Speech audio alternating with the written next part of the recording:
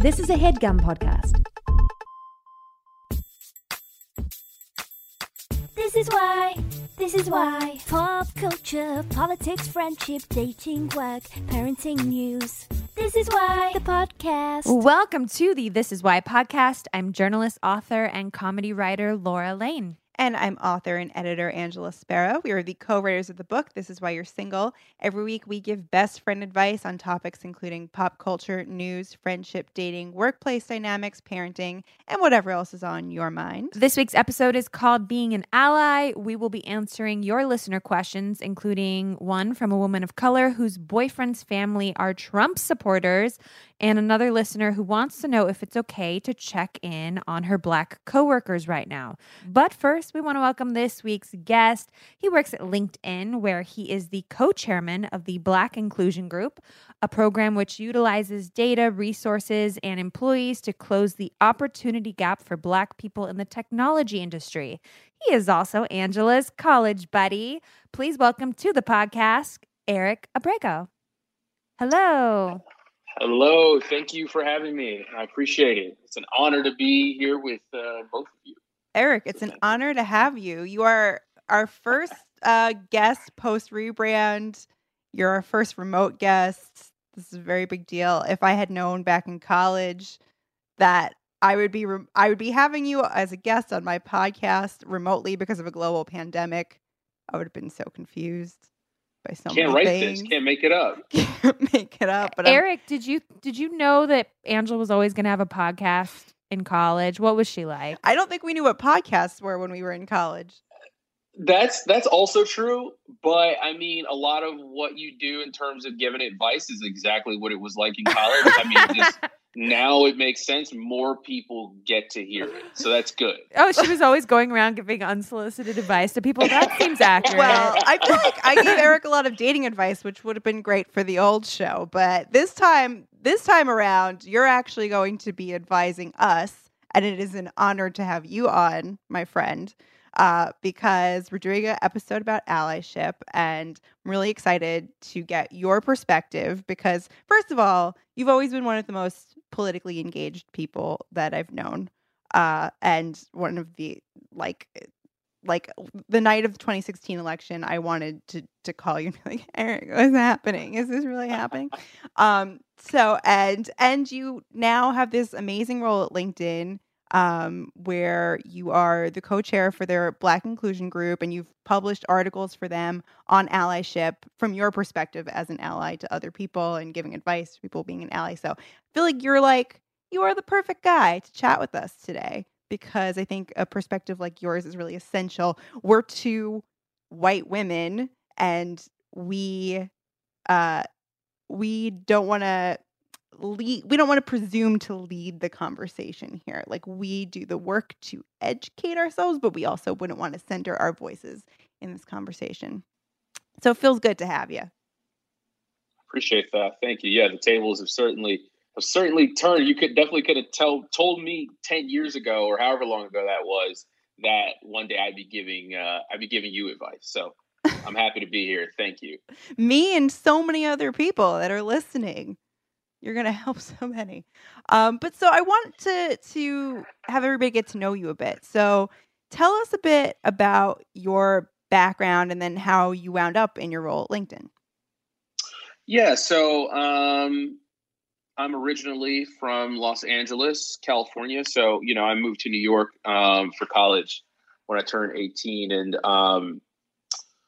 went home for a little bit, came back permanently and started working at a tech startup and moved on to spent a little bit of time in finance and then landed this dream role at LinkedIn. And I started leading the Black Inclusion Group. It's an additional role that I have there, leading the Black Inclusion Group, the company, which is our employee resource group for Black people and their allies. And our goal is to help engage our community, get Black people hired, keep them at our company and ensure that they grow as professionals. So it's been a journey. My whole life has taken a lot of twists and turns, and it's made me who I am today, and I'm super happy about it. I talk about it. I try to be as candid as possible about it. I didn't have the the easiest life growing up in terms of, the environment in which I grew up in. I'm from South LA, and, my dad did, time in prison, a pretty significant amount of time. So he was gone for the majority of my childhood. And I grew up with my mother. So, I mean, all of that stuff I say is because it really shapes you. And that's why I think of things like this. And I like service-oriented roles like this. I want to give back as much as I can, because a lot of people played a role in helping me get to where I am. So, yeah. You wrote a little bit for LinkedIn about how you've come to see your story as an important part of your journey, but there was a time when you were embarrassed to share it with people. What has your experience been like sharing that story, specifically with white colleagues? Like, how has that been received? I mean, first and foremost, it's been liberating for me on a personal level, because of the fact that I know I've been spending so much of my time suppressing such a big part of the entirety of myself, all with the intended purpose of fitting in these primarily white spaces. And I don't know if anybody's ever had to deal with, not being true to themselves, but it's taxing. It's mentally taxing. It's physically taxing, and it does not make you better. But I mean, so first, like I said, it's been liberating for me. But in terms of my colleagues, I think a lot of them are usually surprised. And I think they're surprised because of the fact that they have their own preconceived notions about what somebody from my background is supposed to look like, act like, sound like. And I dispel all those notions when I walk into a room. And that's not because, but this is just everybody in my neighborhood. We're all intelligent people. We're all well-spoken people. We all have thoughts and fears and everything like everybody else. I just have been able to end up in some of these spaces where some of my people like me haven't been able to. So it's been jarring for some people when they hear me tell my story, but it's the truth. And I think that anytime I can help bring light to that, I'll definitely do it. At what point did you start to share your story and realize that it might help other people?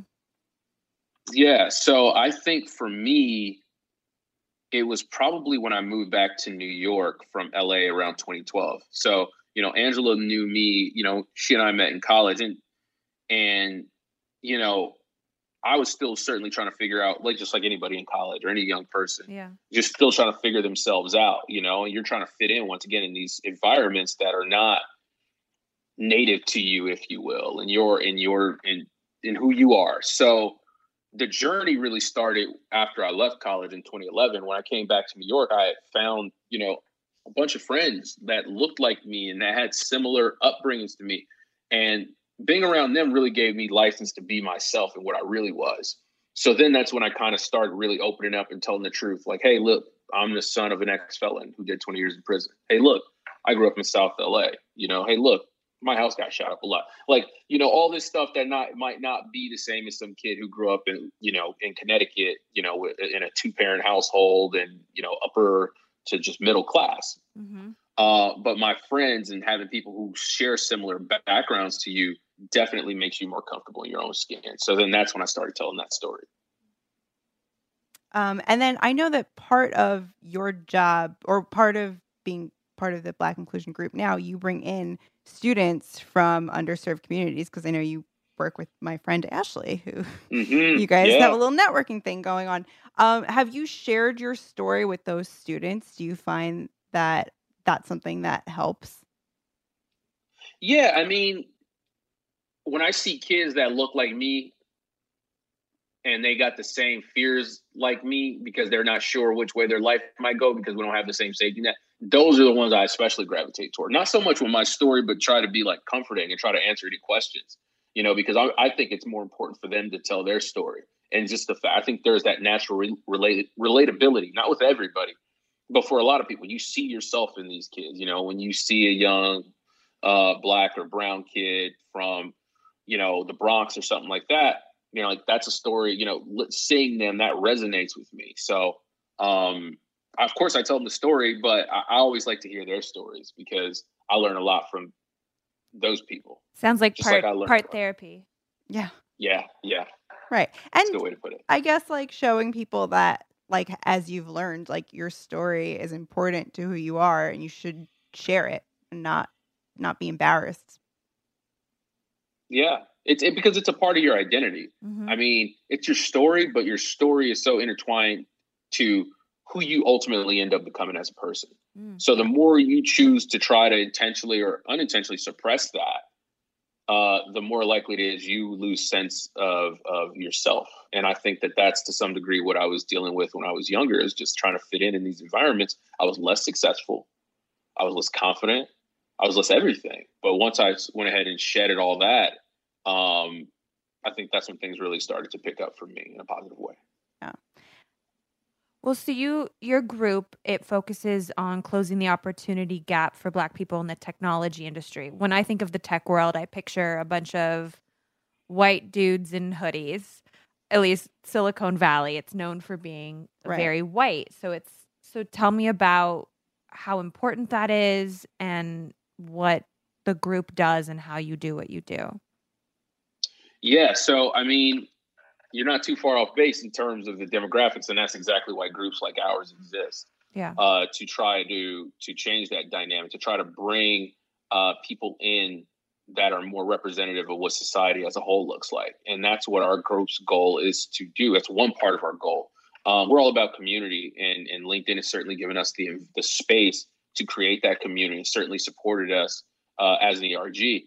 But yeah, our what we try to do is we want to find talent, the best Black talent that we can find out there. We want to nurture that talent, help them grow and learn, and ultimately, live up to their best professional and best personal self.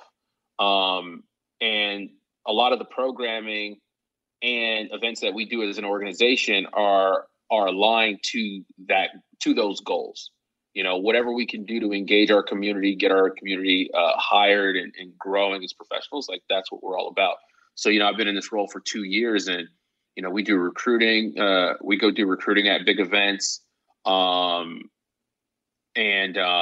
do other things like some of what Angela mentioned, like the mentoring sessions. Like that's great for our community to give back to our brothers and sisters out there that are younger than us and in different places. So. We talked a little bit before about like this whole idea of feeling like you have to assimilate in these white spaces or traditionally white spaces. And it made me think about this whole, the Amy Cooper thing that happened recently here in New York. Amy Cooper. Which, oh man, was hard, I think, as a New Yorker to watch. And there was a lot of press afterwards about Christian Cooper because everybody was like, oh my God, he's so cute and sweet and he's so nerdy. He's a birder. How could she be afraid of him? And that dialogue was kind of problematic in itself because it was like, well, she lied. She shouldn't have reacted that way, no matter who that person was, no matter how he acted, no matter how she, whatever her perception of scary would be. So, and that speaks to this idea that there's this like whole other layer and pressure for Black men to present in a certain way so as to not seem, scary or just like fit a certain stereotype that white people are comfortable with. Like, do you feel like that's affected you at all and how you feel like you have to act in certain spaces? Oh, absolutely. Absolutely. I mean, I think that, and I think you're right. That kind of narrative is problematic in and of itself because it almost denies you your humanity unless you are, in the case of Christian Cooper, member of Audubon Society who graduated from Harvard. But, it's not the same level of humanity that's afforded to other people, which is unfortunate. I just finished watching a documentary, 13th, which is funny. Like I've seen this, it's so relevant to my own life and everything, how the system affects all of us. But yeah, I'm about 4 years late on that.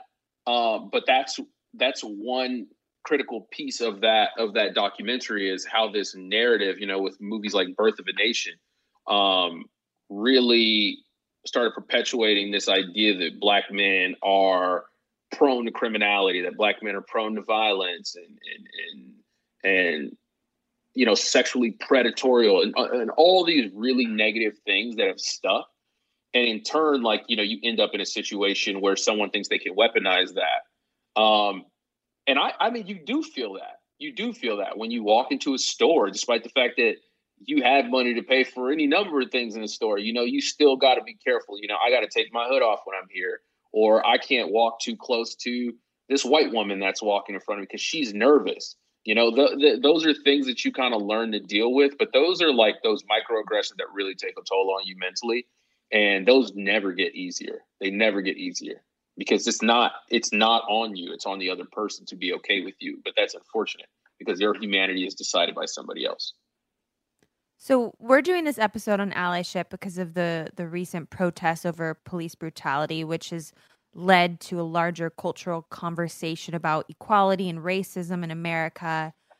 What has this moment been like for you?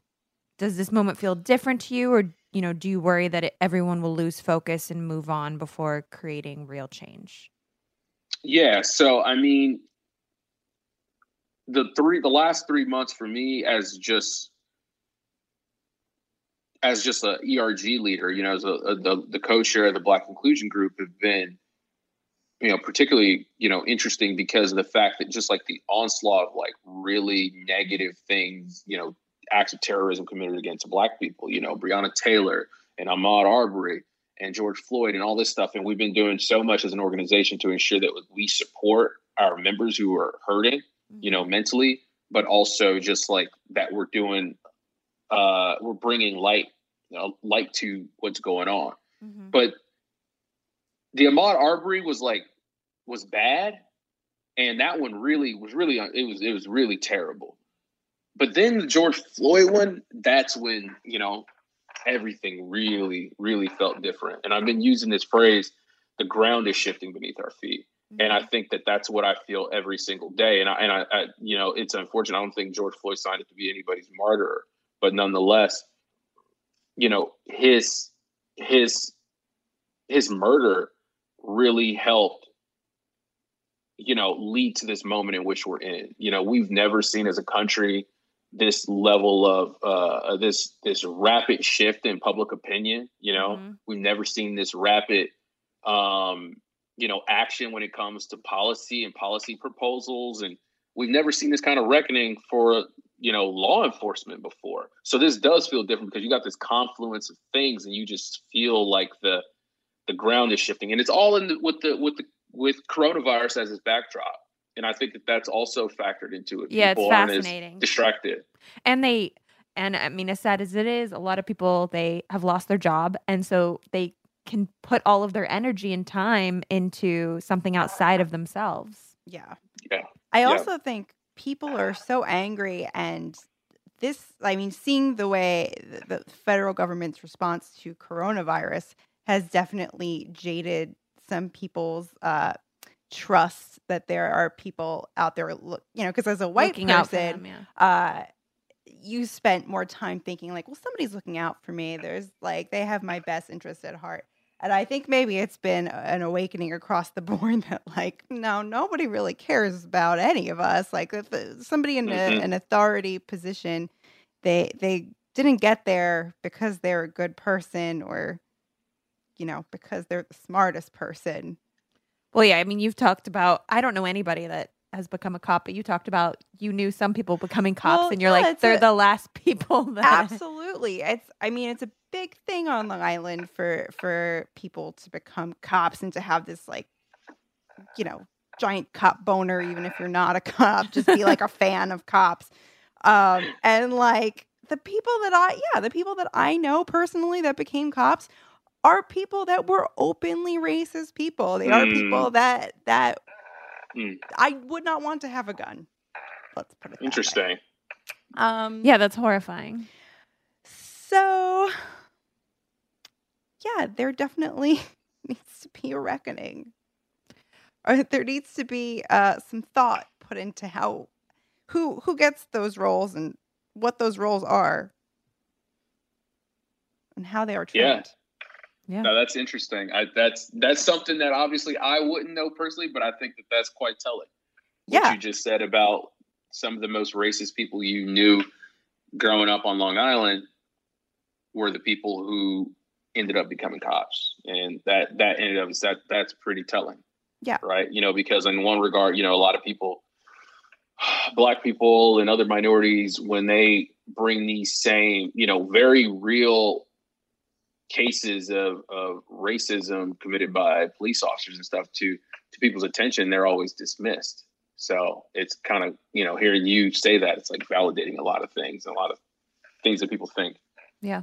Yeah. Well, I guess it's definitely a form of gaslighting for anybody to say any different.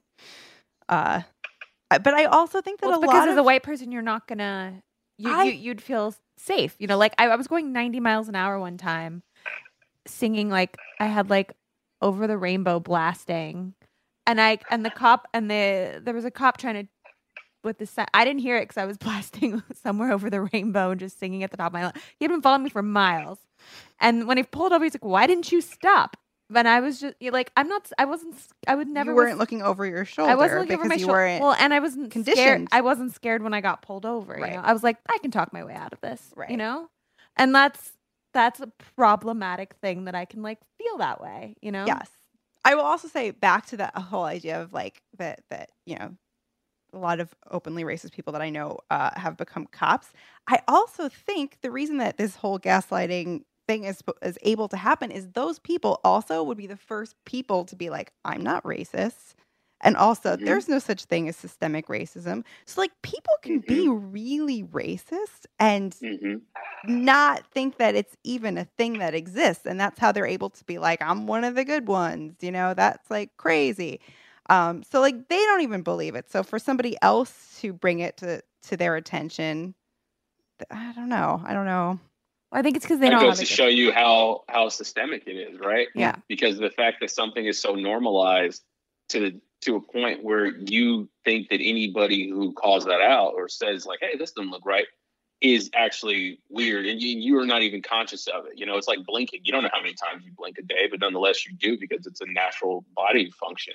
Right. It's like, racism is no different. Systemic racism. You don't even know you're doing it, but it's happening, and and it's a spectrum. And I think you don't have to be a member of the KKK to be racist and to do racist things. Right. And I think that's the problem, is that if you tell somebody that they're doing something racist, they picture, what are you talking about? Like, I'm not a member of the KKK, and it's... Well, Amy Cooper voted... It's a spectrum. Yeah, Amy Cooper, she that was voted a racist... liberal. Yeah, exactly. They came to, and like a lot of the people right now who are getting quote unquote canceled are people who otherwise have been seen as like liberal people leading up to this. Well-meaning liberals who just, racism was so baked in, like microaggressions, so baked into the way they operate in daily life. And now we have all these old tweets being resurfaced and stories from colleagues. And I think that some of the people getting called out are just as surprised as everyone else. They're like, oh, wow, I was problematic and I had no idea. Yeah. I've got a couple of apology DMs and text messages over the last couple weeks, from people who are trying to atone for things that they might have said or done in the past that they didn't know was, but once again, it shows you just how deep this stuff is. People who thinks they're being like, their comments are benign are in fact, really perpetuating a lot of this really negative and terrible stuff.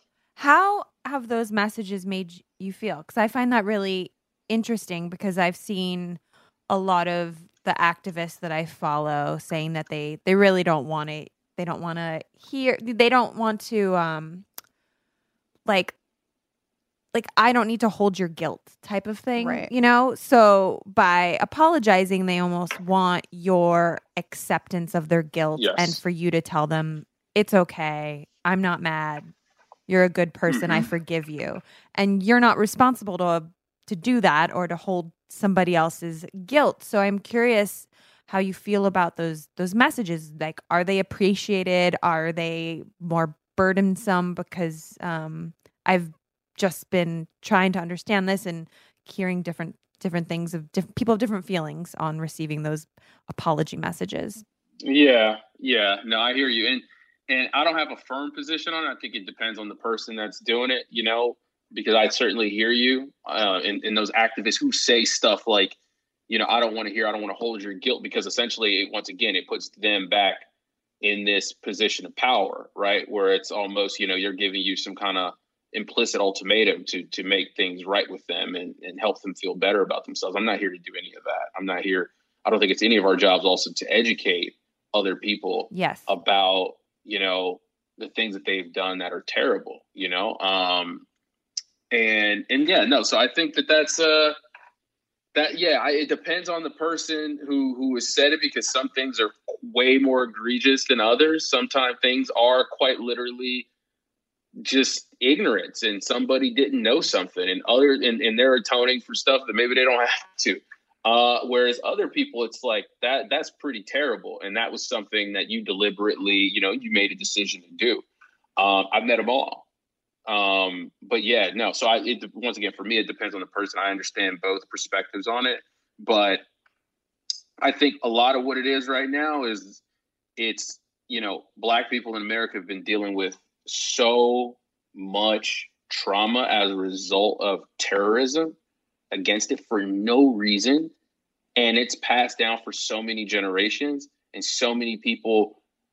And that's why I'm just so proud of, just Black people as like a race, and just the resilience and the face of, like, Washington 13th really, really put so much in perspective. And it's like, you can't keep giving this group of people this burden to bear. You have a system that's bearing down on 13% of the population who actually built a significant portion of this country by hands, whether it be the White House and created the economies in the South. And now, we have to be recipients of the apology tour, and it's our jobs to educate other people. When you're only 13% of the population, it's tiring and it's taxing, and a lot of people don't want to have to do that work, and they shouldn't have to do that work, because it's not on them to explain the terrible things that a system has done to them. Have you written back to every person that's written you? Absolutely not. No. Good for you. I mean, the timing sort of, like, do you feel like they were genuine apologies, or does the timing just render them? Yeah. Kind of? So I love that. I love that. I love what you just said at the end of that question. The timing is why you don't want to open any of these messages, because it's almost like you didn't know this stuff was happening. Like, up until the news media told us it was happening, and social media did a blackout and all this. But the fact of the matter is, we've been living with this pain. I've been visiting prisons every day for 20 years. Mm-hmm. I've heard the stories of my dad, getting beat up by cops when he was a kid for no other reason. Then he was going to go pay a bill with some money that my grandmother gave him when that was okay to do. And they would take the money and stuff like that. So for me, the reason why one situation doesn't affect me more than another, because it's unfortunate, but me and a lot of Black people are so desensitized by all this stuff. We've seen this stuff. I have an uncle who's been shot 13 times by an off-duty cop. I know this stuff so personally that you can't show me one case and tell me it's more egregious or jarring for me than the other. So when someone chooses a date to all of a sudden wake up, that's not my journey. That's your journey. I've already internalized a lot of this, and fortunately enough, I've been able to harness that energy into something more positive. Whereas other people, in no fault of their own, that energy has led them down some terrible paths, because that's what terrorism does to a person. It leads them to act out in ways that they otherwise wouldn't. But that's what happens when a system is bearing down on you so hard for so long. Being that this episode's about allyship, is there a time in your life that someone was an ally to you in a meaningful way, or a time when someone really failed you? Is there just a specific moment that either way sticks out to you? Oh, man. No, I can't even, because if somebody listens to this, they're going to be like, why didn't you say me? No, just there are so many people out there allies, if that's the term we want to use, I call them friends. I call them mentors. I call them people who care, who've played a role in helping me get ahead. You know, whether it was directly hiring me, whether it was opening up their home for me to take an LSAT test, you know, one weekend in their town. Like, there's so many people who've represented what it just means to be a good human. You know, they just happen to not be a Black person, right? So we call them allies, but nonetheless, these are people that were living the values in which we all hopefully, you know, that people are fighting for today. Can we just see people as humans? Can we not deny this person an opportunity? So anyway, I mean, there have been so many allies, so many people who have like just made me everything that I am and that I am today, and have helped me so much.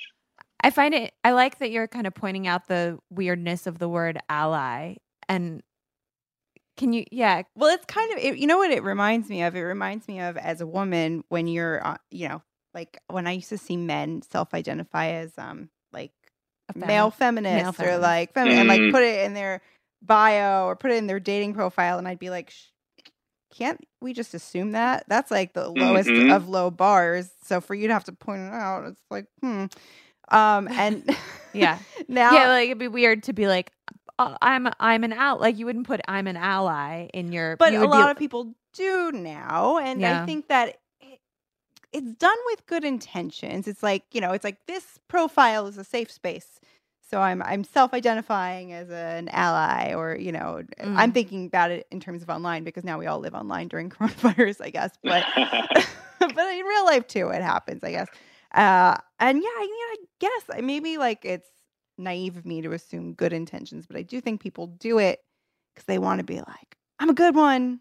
I'm a good one. Like, I'm a feminist, she, her ally. Right. And, but yeah, sometimes it definitely feels like overcompensating, and it's like, can't you just do the thing without it becoming a label? Yeah. But I don't know. And I don't know the answer. Yeah, I don't know the answer either. I don't know the answer. I just find it interesting that, that there is like a weirdness to having to say you're an ally instead of that. Formalizing it. Yeah, formalize it instead of just it be the norm, unfortunately. Yeah. No, I hear you. That makes a lot of sense. And it kind of follows the same line of thinking as someone reaching out to you on a specific date about, you know, to apologize, right? It almost feels dutiful, you know, and it strips the humanity from it. And it's almost like something you have to do. So when you give it an official badge, the sentiment very much aligns to that in my brain, at least. Yeah. All right. We're going to continue this conversation more later on in the podcast. But next up, we are going to jump into our mailbox and have Eric help us answer some questions. First, we're going to take a very quick sponsor break. We'd like to thank our sponsor, Squarespace. Guys, make it yourself. Easily create a website all by yourself. If you can think it, you can dream it, you can make it with Squarespace. Squarespace is like our original sponsor. I also just love them because we were using them like back in 2013. Before it was cool? Way before it was cool, because I first heard about them from a guy named Alex Baldwin, who I love telling the story because I thought I was tweeting at Alec Baldwin. Don't ask me why I was tweeting at Alec Baldwin. I don't remember why, but I accidentally tweeted at Alex Baldwin, and then Alex Baldwin was like, hey, I'm not Alec Baldwin, but like, hi, also checked out your website. You need a new one. And then we started messaging, and I became friends with Alex Baldwin. And he was like, you should try out, there's this new service called Squarespace. And I was like, do I have to build my website all over again? He's like, yes, but the one you're using is like not good. Alex Baldwin was like the original influencer. And that's how I found out about Squarespace. That is how I freaking found out about Squarespace. Was Laura Lane was trying to tweet at Alec Baldwin back in the day. It's the perfect meet cute for a person and a website. But I was like very hesitant at first. I was like, I don't want to have to like upload my whole gallery again. He's like, just do it. And then I finally did, and I'm obsessed. I know. They're like so 4 easy. websites later. 4, girl. I've done like I create so many websites. LauraLane.com, NickLovesLaura.com, this is why the podcast.com, feministfairytalesbook.com, and then I've created some other ones just for fun that are not live. So listen, we might not be as cool as Alex Baldwin, but you could take our advice the same way he gave Laura advice all those years ago. Squarespace is where it's at. If you want to build a website, they have beautiful templates created by world-class designers. They have everything optimized for mobile right out the box, so it's going to look just as good on your desktop as it does on your phone. And if you ever get confused while building your website, they have 24/7 award-winning customer support. Check out squarespace.com/single for a free trial. And when you're ready to launch, use the offer code SINGLE to save 10% off your first purchase of a website or domain. All right, Angela, what do we have in the mailbox? Okay, first up, we have a question from our listener who identifies herself as liberal woman of color in Trump country. So you know this is going to be a rough one. Okay, so this is what she writes. She says, "Hi, ladies," and Eric. Love the podcast and have been listening for years. I have a question I need your help with. I've been dating this guy for almost 2 years. We are pretty serious and are thinking about moving in together for a few months, but I have some concerns. He's very close with his family and his summer community where he grew up. However, a lot of these people are really conservative and Trump supporters. As a woman of color, it makes me uncomfortable and mad. My boyfriend is moderate and thinks Trump is an idiot, and we talk about politics because it's very important to me. However, I'm pretty sure his brother, who he currently lives with, is a huge Trump fan. I like that she put Trump fan as like one word, not separate words. Like the 90s film swim yeah, fan. Yeah, like that is who he, yeah, it's like Superman, or Superman might be 2 words. Anyways, she wrote Trump fan as one word, I'm pretty sure on purpose. Well, he's a huge Trump fan. And some of the things he says seem pulled straight out of an alt-right website. Part of me thinks my boyfriend talked to his brother about cooling it with the politics, but he's a true pain in the ass and casually sprinkles in alt-right propaganda into conversations every once in a while. Since I'm a woman of color, a part of me feels like I'll never feel comfortable in this community that he loves. I feel like right now, he's somewhat sheltering me from family members and people in his community who are super conservative. But if we get married, he won't be able to do that forever. It seems silly to break up with him over this, and I don't want to pull him out of the place that he loves. But I don't know if I can handle these people for the rest of my life. What do I do? Eric, do you have any thoughts on this? That's first of all, that's unfortunate. You know, she has to feel that way, and that she has to even, worry about stuff like that. But I mean, that's the reality for a lot of people, a lot of Black people, and a lot of minorities for that matter. I think that's a conversation that she's going to have with her significant other. I think it's going to have to be one of those situations in which they decide whether or not their value systems align, because if some of what she's saying is true, that's super unfortunate. And it goes back to what I was saying earlier about it, not that burden not being on you to try to educate these people. So I'm not sure what she would do if she met these people. Is she supposed to dispel some notion about, Black people as a result of her presence and prove to the world that she is like somehow not this bad person? That's an unfortunate situation to be in. So I think there's, she probably needs to sit down and have a conversation with her boyfriend about whether or not,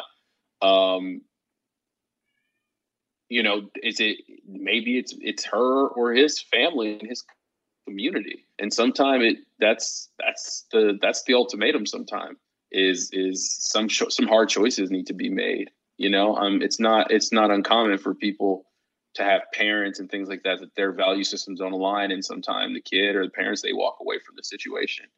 I would think they'd have to sit down and have some conversation about some hard choices, because those sounds like some really, really hard choices, especially as they're thinking about getting more taking this relationship further. Yeah. I had more to say. No, I mean, you feel uncomfortable enough meeting your boyfriend or significant other's family. It's not up to her to have to, the burden should not fall on her. The burden should fall on him to protect her and make sure that she feels 100% comfortable in any situation. Yeah. And that starts with him hopefully recognizing that this is a legitimate issue and not just like dismissing it, which I mean, I don't know. It sounds like she says he told them to cool it. So I don't know. That doesn't that's seem a like enough. baby step. To be honest, yeah, that doesn't seem like enough to me. The one thing that I do want to point out, because she says it seems silly to break up with him over this. It's not. It's not. And I think that, yeah, you shouldn't, you should listen to your feelings. And if this isn't making you feel good, and you're talking about marriage and stuff, like, don't invalidate this experience. Don't invalidate this experience, and don't invalidate the idea of people's families. Like, obviously, you are not your family. So all of us have family who we wouldn't want to be judged by, you know? But you are going to have to be around them a lot. And it sounds like he's close to them. I think that's a big thing. Like, you can date somebody with a crazy ass family, and they might not be close with them, and they might say like, my family's a little crazy. Like, don't worry. Like, we go, once a year kind of thing. But it sounds like he's pretty close with them. And right. So, and that's the thing. If he's close, that does matter. If you both are removing yourself from the situation, that's one thing. But it sounds like he's having two lives right now. Like, he's having his racist life with this racist family, and then he's keeping you away from them and like being with you. And that's like where are his values? Because if he's okay hearing them say these things when you're not around, like, did you wrote her back a quote, right? Well, this is the quote that I always, because there's always people like, oh, we have to like shake hands across party lines and like all be friends and hug. And the quote that I always come back to with that is the James Baldwin quote where he says, we can disagree and still love each other unless your disagreement is rooted in my oppression and denial of my humanity and right to exist. And I think that's a good thing to remember. It's like, sure, you can like we're not, the things that you are disagreeing about, you're not saying I like the Yankees and you like the Mets, you know? Like, what we're talking about is like you as a human on this planet. Yeah. So keep in mind, it's okay to walk away from a situation like that when your humanity is being denied. All right, what else we got in the mailbox? Okay, this one is from Elle, and Elle writes, hi guys. It's important to me to be a good ally right now, but I think sometimes I overthink things and then I don't take any action at all. For example, I wanted to check in with a Black coworker this week. This is written during the height of the protests. I wanted to check in with a Black coworker this week and see how she had been holding up. But then I saw lots of discussion about how white people were having no chill blowing up their Black friends' phones and emails, so I didn't do it. Should I have done it? What is helpful and what is just plain annoying? So we talked a little bit about people apologizing like before, but this is more somebody just wanting to check in and be like, I guess, are you okay? Or, whatever. What do you think about that? Yeah, so that one's really interesting. Because it's something that I've been seeing happening a lot, and I've heard a lot of Black people that I've spoken with, whether it be like everywhere, it's just that's been common. Where all of a sudden there's just this influx of "Are you okay? Do you want to talk?" messages, right? Almost like once again, it's like there's this moment where like that's like where the world changed. Here's my advice to that person would be do less of that and do more work, right? And I think doing more work is to the previous question in that scenario is calling out your racist family members, calling out systems of oppression when you see bad things happening, calling out your friends who might be saying stuff or doing stuff that is, quite frankly, racist. I've let in my past life people get away with things that I certainly wouldn't let them get away with today. And I think that's a lot of what happens. That's one piece of it. But once again, it goes back to what we were talking about earlier around like a checkbox kind of deal. Hey, are you doing okay? Okay, fine. I feel great. I did that. And no, this is like a journey. You have to stay on this journey, and the journey is a lot more than one conversation. It's not even multiple conversations. It's action. It's educating yourself. It's reading, and it's a new muscle for a lot of people. So my advice would be, if you do reach out, just let them know you're here to talk if they need to, and that you stand with them and that you are doing the work, and that things, you're going to help make this better. To the degree to which you can. I mean, I think that's the extent of it, but that's my own personal opinion. Calling and checking in with people and, hey, how you doing? Assume right now that every Black person is getting that a lot right now, and that's just too many conversations to have, because once again, it just becomes like a burden again, where it's like you have to explain and relitigate this and think about all this and relive for a lot of people, a lot of trauma. If you have 10 people asking you how you feel about the George Floyd situation, well, listen, I feel like it's terrible and I have to keep reliving this. And don't you feel like, I mean, with your friends or coworkers who you're close to who are not Black, who are like who you would consider real allies or whatever we're calling them, real friends, don't you think part of having a relationship with somebody is having been an ongoing conversation from the start? Yes. Like, yes. I feel like that's if people are questioning, should I reach out to this person? It's like, well, have you talked about this with them before? Because you should have been, right? Like, isn't that part of that, having a friendship with somebody? That's so true. That is so true. I didn't even think about that, but yes, if you feel uncomfortable even broaching the subject, maybe you're not as close as you thought you were. Yeah. And maybe you weren't having those conversations. I think white people feel uncomfortable sometimes talking about race and engaging with the idea of race because they don't want to say the wrong thing. But I think a big part of that and a big problem is so many of us were brought up with this, like, be colorblind, don't see race. So, like, to acknowledge race would be, like, impolite because we're all the same. But I think, like, what that does is it erases people's identities and mm-hmm. That's not good either. So you gotta, like, when something terrible happens, because lots of terrible things have been happening for a long time now, you mm-hmm. have to think about how that's affecting your friend, because it's affecting them differently than it's affecting you. So if you care about somebody, like, I guess you should have been engaging with this for a long time. Yeah, and I think that's a good point you raised around the colorblind piece. It's a common trope you hear, it's like a defense shield for a lot of people. It's the all lives matter of defenses, but yeah, the reality of it is we're all people and we look the way we are and we do. And that's what it is. Yeah.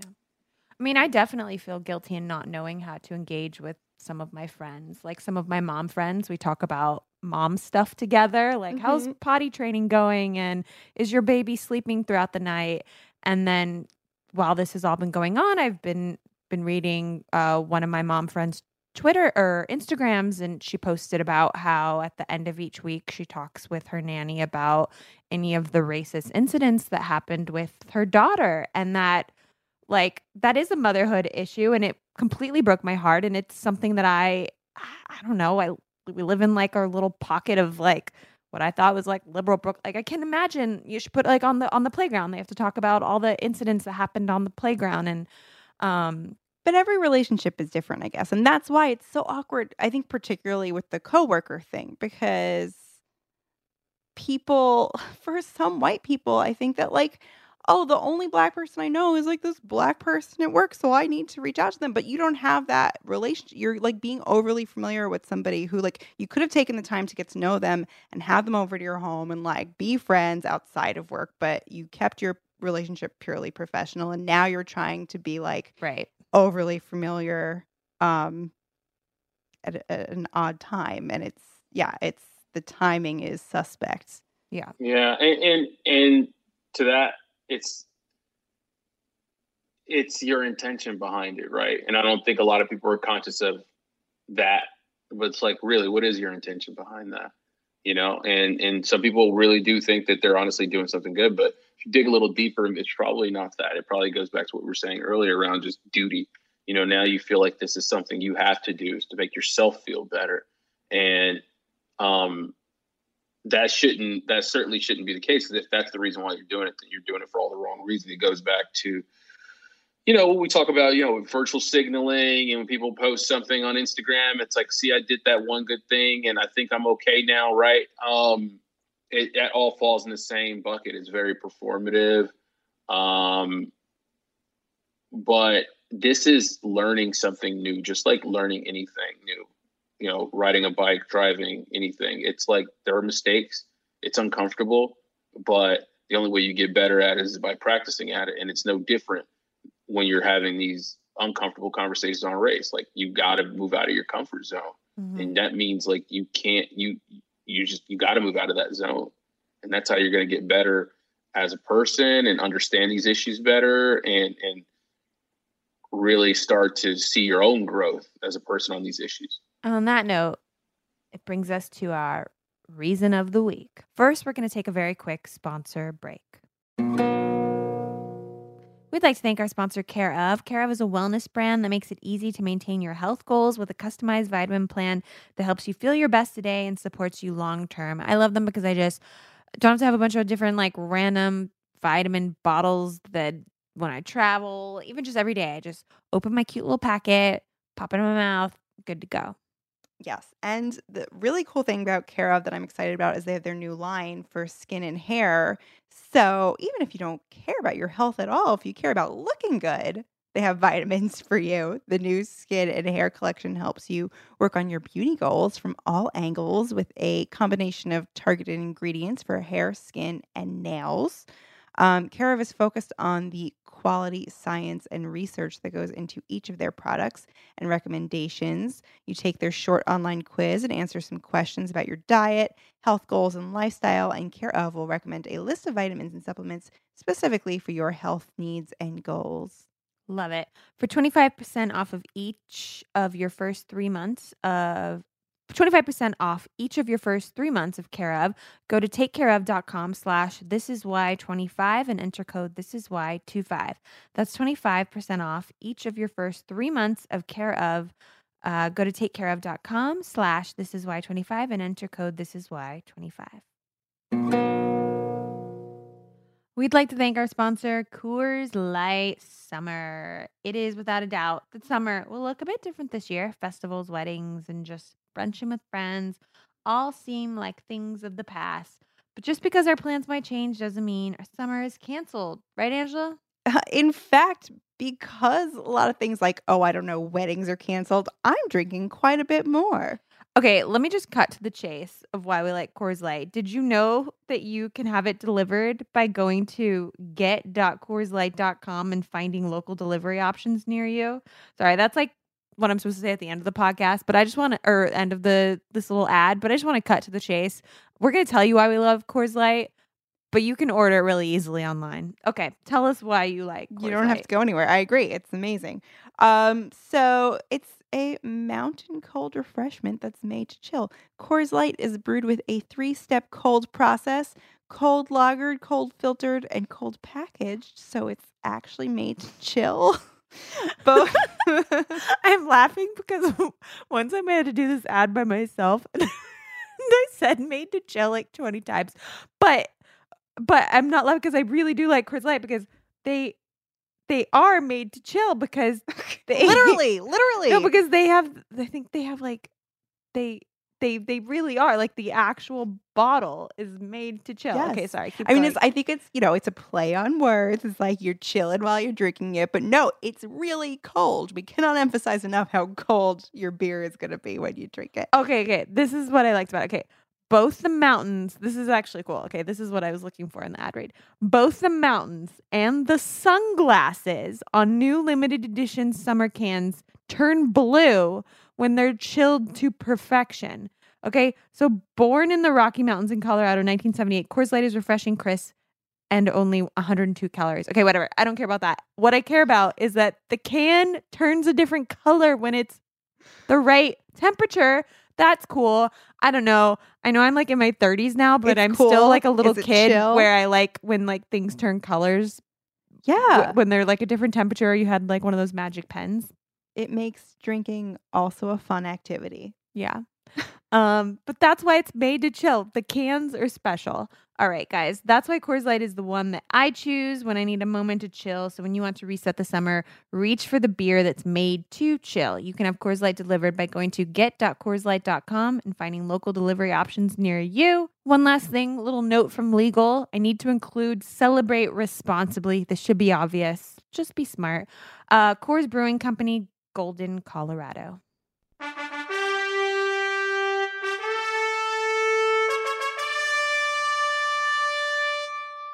This week's topic is being an ally.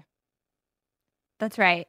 White people tend to have a bad habit of burdening Black people with educating them on how to be an ally rather than doing the work themselves. We definitely did not want to recreate that pattern here. At the same time, we felt we had this platform. We wanted to uplift voices who have been doing the work rather than our own. Eric, you talked a bit about social media, and it's kind of been a loose thread throughout this conversation, and I found the activity on social media to be like very interesting. On the positives, I've been introduced to information that's been educating or helpful in terms of these are the protests happening, these are the vigils happening, these are some books you can buy your child, these are some books you can read, stuff that a lot of the work that I thought I had been doing and very quickly realized I had been not been doing enough of. On the other end, some of it can feel like virtue signaling. I am not big on Twitter very much. I opened Twitter the other day and saw that I was like tagged in a post by one of my like white male friends that was like, I'm tagging 5 friends that need to repost this and tag other 5 friends to do this thing. And I was like, this is not the kind of social, I don't want this like chain letter of engagement. Like I ignore that when it's a recipe exchange. What were they sharing?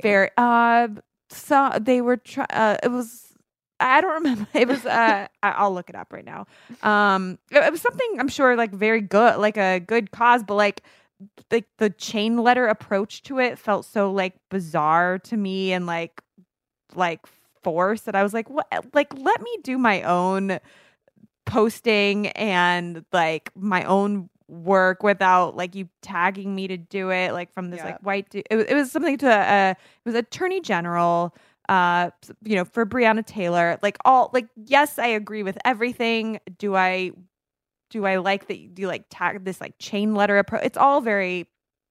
The social media aspect of this is very weird. I'm curious what activism on social media you've found to be meaningful in terms of engagement and what you have found to be less so.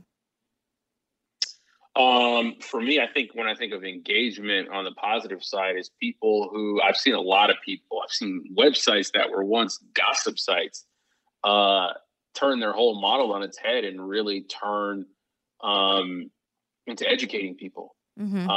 I think that's a big part of it, is bringing light to a lot of these issues. I think that's how we're even in this moment that we're in, in part because a lot of the work of our forefathers and foremothers and like this fight for civil rights, but also more recently, once again, things like movie 13th, really has played a big role. And I've been educated a lot by even a lot of the stuff I've seen on social media. And I think that's a big component of it. If you have a big platform out there, using it to amplify Black voices is a good way to go about, really showing up in the right way. And I think we all know probably what's bad, right? And I think right off the bat, it's things like you named, chain letters and things that you do to maximize eyeballs, but for the wrong reasons, right? Or things that you do to fit in, or to show your friends to show your friends. Yeah. The Blackout Tuesday, which had a really big effect on a lot of people, and just, you remember scrolling through our feed when that whole thing on Instagram, when that was happening that day. But then for a lot of people, that was literally like, that was this is my duty. I did this one thing and that's it. And then you go look at the rest of their feed and you're like, oh, look, you went right back to normal. So that's an example of herd mentality, doing it for all the wrong reasons, very vacuous gestures. That's not good. It's it's educating people. It's amplifying voices that are marginalized, and it is using your platform for good to raise these issues. Like, those are, in my opinion, like the right ways to use social media. And that's the way I try to use it, like on LinkedIn and stuff like that. I want to raise money for organizations that are fighting for social justice. You know, I wrote a post on LinkedIn last week or the week before that on, you know, or a curated list of organizations that people could donate to that are on the front lines out there right now fighting systemic racism, anti-Black racism. That's not because I wrote it, but because of the fact that these are the kind of things that people need, like resources. Like, they want to know where to go and donate and who to talk to. And Yeah. that's the way to leverage social media in this age. It feels strange, like when I've donated in the past to like the ACLU or Planned Parenthood or wherever I donate each year, like I've never posted like, oh, by the way, like just donated $1,000. Like, it feels so uncomfortable to me to be posting where I donate. Yet at the same time, I do know that it like has an effect when you see your friends donating. It gives you ideas of, okay, this is a good place that I've donated. And like, that's how a lot of the bail funds quickly spread and like maxed out. And then we're saying, you know, actually send money to these other organizations. So like, yeah, it's like a weird thing. On the one hand, I'm gonna be like, look at all these books I bought that I just read, and look at where I donate. It feels very weird, yet I do want to contribute to like, I don't know, giving ideas to I don't know, where do you fall, Angela? I know, and it's the same thing where it's like I've read different views from different activists where I've seen certain activists that I follow are like, I want to see you posting like the receipts for your donations, like show people like this is what you should be promoting. And then other people are like, shut up and do the work. Yes. Which I also agree with. Yeah. But yeah, it's true. Like, I have some of the places that I've donated because they've been shared by other people and they weren't on my radar previously. So that's great. And I think a lot of people right now, especially, are sitting home. They want to help and they don't know how to help. And for a lot of people, the thing that they can do is donating. Or just like, even when I went to marches, I was like, I feel weird posting like a picture of myself at the march. But then, I don't know, I want people to know that like, look, Barclays is like not crazy. It's safe. You should get out here. These are, you know, the vigils happening in my neighborhood. And so, I don't know. Yeah, I know. So I had friends come visit me that had been staying out on Long Island, and their only view of what was happening in Brooklyn was the news. And they genuinely thought that Brooklyn was like engulfed in flames. Oh God. And then they got there and we just had this like really amazing time. It was very moving, like, because not just the protests, but like just people giving out free water, free hand sanitizer, free snacks. Like, it was under these like horrible circumstances, but it was almost a glimpse of how the world should be. And like the supply chain, like I had found out that I can be a part of the supply chain through a friend on Instagram posting about join me being part of the supply chain, handing out sanitizer and gloves. And like, I didn't even know that I was like, oh, I can be a part of the supply chain. I didn't really understand that before. But I think, I mean, for me, so like in terms of figuring out what to post, what not to post, all that stuff, I think taking a step back, definitely, like, you know, you don't have to post it immediately. Like, take some time, think about it, think about your intention, you know, like take a breath before you post. 100% agree. And I think that's helped me a lot. Think about your attention. Because like there's been a lot of people being like, I see a lot of nervous white energy on the timeline right now. And I think that's the best way to describe it, where it's like, oh, what do I do? Do I do this? Do I post this? And when you're feeling that way, you're not thinking clearly, or you're not thinking straight. So for me, I was like, I'm going to stop and I'm going to step back and post some stuff. But I don't know. I'm certainly no expert.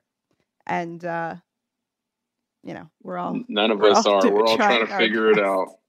We're all just doing, as long as you're doing the work, that's it. I mean, if you choose to post about it, once again, it goes back to like on a fundamental level, like really what's your intention? You know, what's in your heart?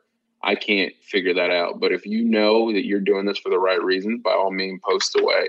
But if you're not, you'll know you're not. And other people might know you're not because they know who you are. I've seen it already. I've seen people called out in this environment, and having to reconcile the part of themselves that a lot of people know versus like this one black box on Instagram that you decided to post one day. It's interesting. Yeah, the black box in particular. I woke up that morning and I woke up to a text from my mom being like, "How do I post a black box?" And I was like, in that moment, I was like, this is great. My mom, my elderly mom in the suburbs, wants to know how to use social media for this online activism. So at 9 a.m. that morning, I was like, this is great. And then by 10 a.m., I was like, oh my God. And then by the end of the day, Tiffany Trump had posted a black square, and I was like, this is meaningless and fucked. Oh God. So it was a real journey throughout the day for I think a lot of people. Yeah. But so yeah, that's you know what? Not the most important part of allyship. We can at least agree on that is social media. But in your piece on allyship for LinkedIn, you talked about your own experience being an ally for women in your life and LGBTQ people. And you said part of the journey is being uncomfortable with conversations and situations. So I want to know, what is your advice to people who want to engage, like our listener that we heard from earlier, but who are afraid of offending? I think you have to acknowledge what a lot of people don't want to do, right? Like we all about anything in our life, we don't like to admit what we don't know. We don't like to ever come from a position of perceived weakness, and it's no different with this. And that means that you have to be vulnerable. It's like dating or something, right? You have to be okay with being rejected. That's going to happen. That's a part of this entire process, right? And it's no different when it comes to this whole conversation around race and that allyship journey. Is you have to establish your baseline before you go anywhere. Like we need to know where you're starting from. And like, you have to understand that you're going to get it wrong, but you have to be willing to like have that vulnerability.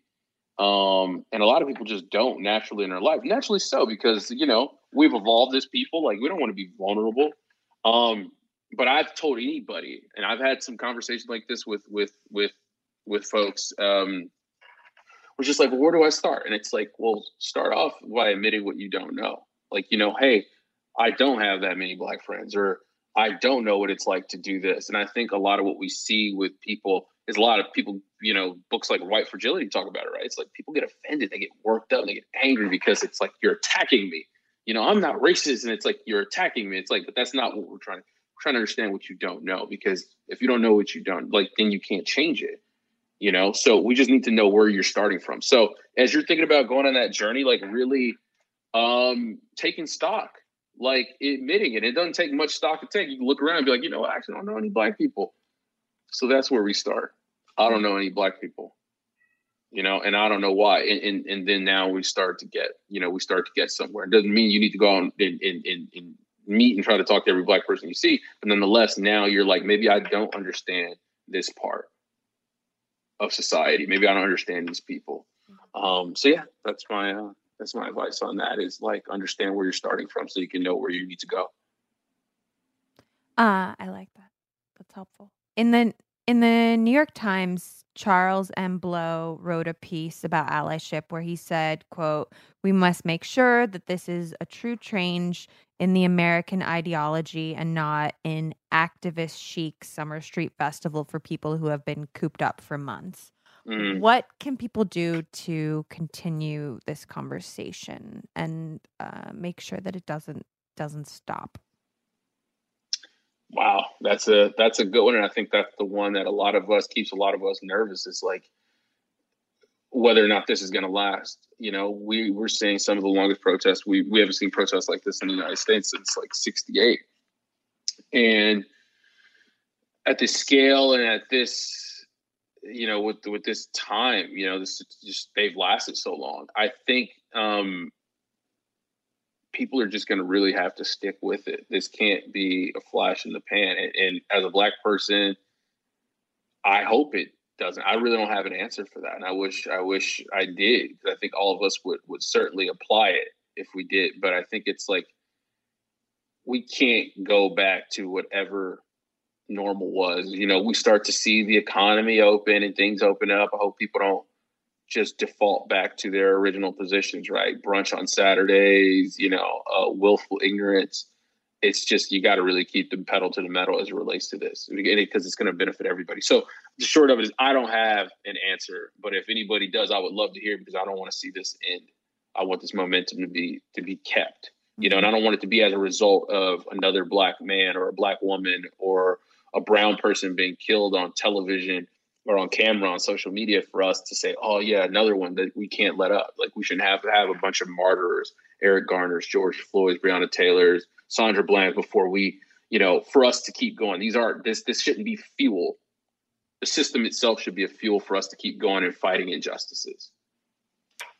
So, because a lot of your activism is within the workplace, I want to, for our last question, I kind of want to talk about how to be an ally at work. So I guess I want to first start off by saying, what would you say are some of the most common ways that Black people experience racism in the workplace? Interesting. Or even microaggressions. Wow. Wow. Yeah, I'm sure it's a lot of microaggressions. It's a lot of what you experience in the regular world, whether it be some comment about being, threatened or asking somebody, can you touch their hair? It can be any number of things like that we all see in or outside of the workplace. But as it relates to the workplace and being a good ally in the workplace, promoting Black people, hiring Black people, bringing Black people into your world, your professional world, your network in a meaningful way, really building community. Those are ways that you can be an active and really good ally in the workplace, and really doing the work and calling out things when you see they're wrong. When you see someone being, when a hiring manager doesn't have a good reason for why they're not hiring someone because they're not a culture fit, or when you see someone being passed over for a promotion, there's no good reason why, it goes back to really doing that work, and you got to call that kind of stuff out. And that stuff is uncomfortable, but you have to be able to do it. I think the workplace as one of the places that could play such a pivotal role in transforming society and transforming our lives. The things that you do there you could really change someone in their whole family's life and their whole trajectory, and there's been a lot of people who've had the rug pulled from under them and the door slammed in their face for, the color of their skin. And no one could actually tell you the reason why, though. And that kind of stuff has a huge and detrimental effect. So that's what I think. I think in terms of the allyship piece, if you can really get out there and really advocate for Black people and really, take someone in and mentor them and help them grow and call out stuff we see is wrong. Those are ways to really move the needle in the workplace in a meaningful way and be a good ally. Cool. That's great. Yeah, that's great. We're in awe of all the work you do every day. You're fighting the fight. Yeah, and thank you for coming on this show. We're going to talk some more, but that concludes the allyship portion. Yeah. And I really appreciate you sharing your wisdom, Eric, and your experience and your life experience. Thank you. It's we appreciate it. I appreciate you both for first of all for having this conversation, for inviting me to be part of it. But this should help you guys, and I know you will. And I hope your listeners and everybody does, just keep having these conversations. Don't let this moment pass us by. Don't let it be in vain. Just keep on doing the work. Keep on having these uncomfortable conversations, and let's get better as a world. Amen. Guys, that is it for this week's This Is Why podcast. Thank you so much to our guest, Eric Abrego.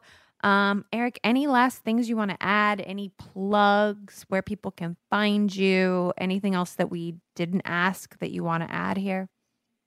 Yeah, no, I think first of all, like I said, thank you guys for having me. I really appreciate it, and I appreciate you guys just creating the space for this kind of conversation.